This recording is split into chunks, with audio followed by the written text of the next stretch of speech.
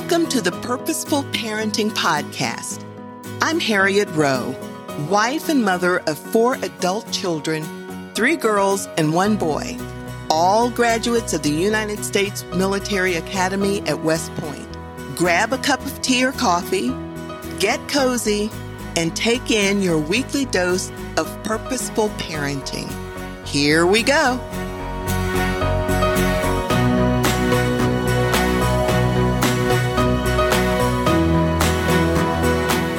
Welcome to another episode of Purposeful Parenting. We've been looking at how to love our children the way God wants us to love them and wants us to love others. As we mentioned, this love is called agape love. This love, agape love, is perfect love. It's the way God loves us. We know that we're not perfect and will never be able to love perfectly, but we can strive to do what God wants us to do. We know that this is the love that God wants us to strive for. So, this week we'll continue to look at what real love is, what agape love is. Now remember, agape love is God's love, and God is love. Agape love is the way He wants us to love others, to love our children, and to teach our children how to love others. We are to teach them not just by telling them, but by setting the example, how we love them and how they see us responding in love to others. 1 Corinthians 13:5 says that love is not rude. It does not demand its own way. It is not irritable, and it keeps no record of wrong. Love is not rude. Now let's take a look and see what that means. Well, that means that love cares for others and respects the feelings of others. This type of love does not go out of its way to disgrace other people. It honors. It does not dishonor. This type of love speaks with kindness, not in a rude or derogatory manner. Proverbs 16:24 says, "Gracious words are a honeycomb, sweet to the soul and healing to the bones." You want your words to be sweet to your child's soul and healing to your child. Harsh words are destructive, while kind words are restorative. Speak to your children with love, dignity, and respect. Don't use words that will embarrass or belittle them. Don't ever use embarrassing words or belittling terms to your child. Have you ever been in a store and you've watched or heard a parent speaking harshly to a child? How does it make you feel? And you don't even know the child. Can you imagine how the child feels? The parent doing that is saying things that can never, ever be taken back. And you know what? The child will remember that type of thing for the rest of his or her life. And unfortunately, that child is learning how to love his or her future children and will do the same thing to their child if it's not caught and corrected. You should think twice before being rude to a friend, correct? So why would you want to do that to your most precious gift? So remember, agape love is not rude. Agape love is also not self-seeking, and it doesn't demand its own way. Mankind, as you probably know, is naturally selfish. It's easy for us to think about just ourselves. However, if there is agape love, it requires us to put aside our selfish tendencies and to think about other people. Agape love does not insist on getting its own way. It focuses on the needs of others. You've probably heard the term, my way or the highway. Well, that is not agape love. Agape love is not self-seeking, means that love is not just out for ourselves, but it looks out for the welfare of others. Biblical love, agape love, is not about us continually seeking things for our own best interests. But once again, we're looking out for the interest of others. Philippians 2, 3, and 4 says, do nothing out of selfish ambition or vain conceit.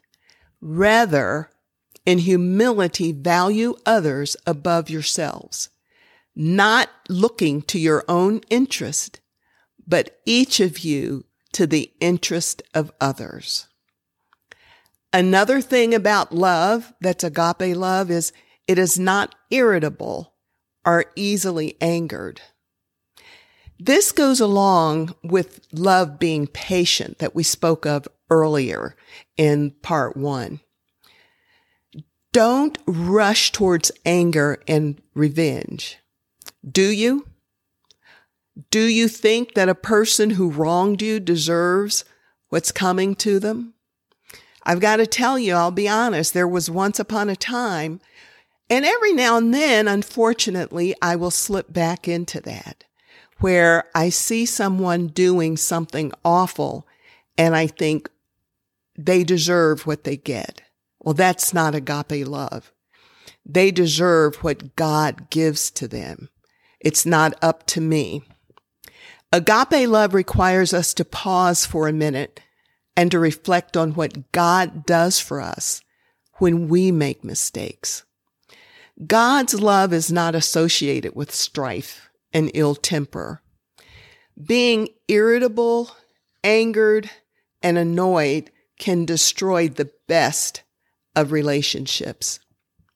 So when there's disagreements, we have to encourage ourselves to strive to speak to each other with kindness and humility. And once again, we're not perfect and it can be difficult. And that's why we have to focus on what Jesus would have us do. Agape love. Proverbs 15:1 tells us, a gentle answer turns away wrath, but a harsh word stirs up anger. So that tells us that we need to communicate with love. Remember, harsh words, once they're out, cannot be retracted. Once you say something, regardless of how harsh it is, you cannot call it back.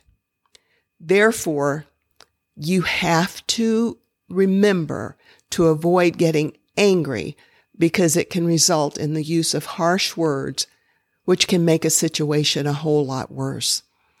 Sometimes you may have to remove yourself from a situation before you verbalize something to calm yourself down.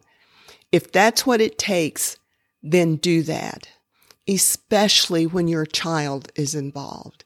It should always be done, but remember to protect your child against being spoken to harshly. Harsh words cannot be retracted. Abide in godly love, in agape love, and live in peace. And don't give in to destructive emotional anger. This doesn't mean that love is never provoked, because to think that it's not is really being a little naive.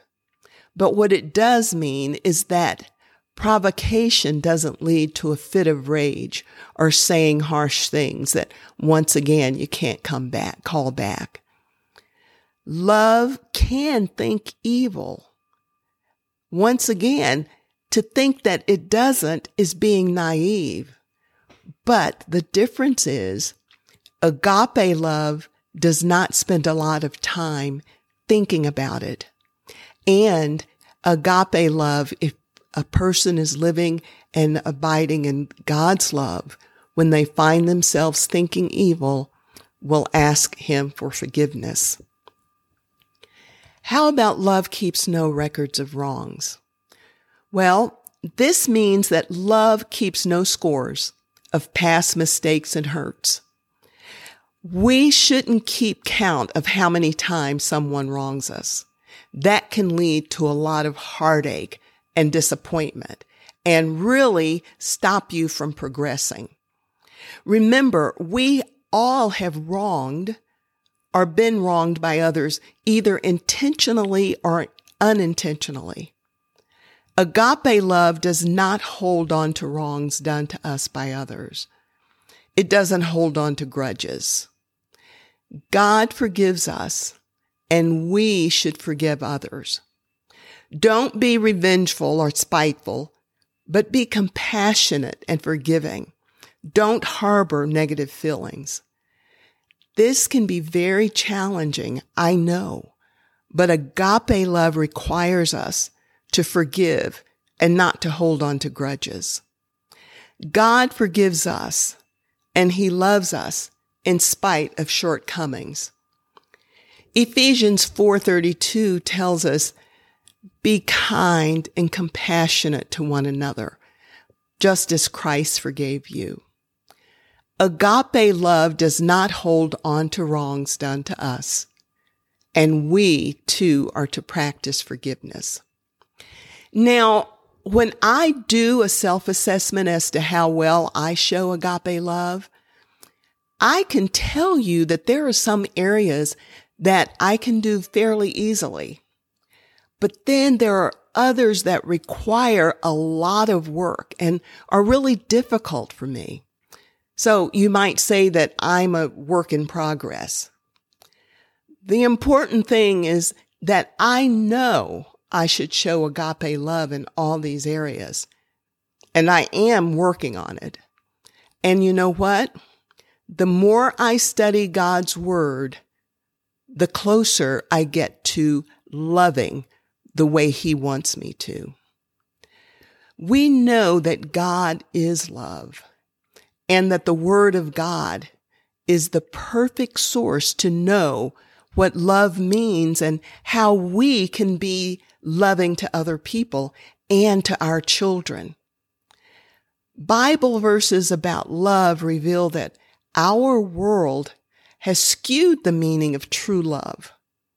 But God's word remains the steadfast source of divine knowledge and wisdom and love. Read and meditate on scriptures about love from the Holy Bible and begin to see the changes that come about in your heart and in your mind that comes when you're pursuing selfless love, God's love, agape love. Romans 12:2 tells us, do not be conformed to this world, but be transformed by the renewal of your mind, that by testing you may discern what is the will of God, what is good and acceptable and perfect. So when I look at do not be conformed to this world in reference to love, I say to myself that I am not to love according to the world's way of loving. I am to be renewed by God's word. I am to renew my mind by studying God's word. You are to renew your mind by studying God's word and teaching your children God's word. By doing so, you'll discern God's will, and you'll know what he wants of you and how he wants you to love. You will learn more about agape love. He will show you how to love your children and how to love others. Agape love is God's love. And as you love, according to God's word, you will be parenting on purpose.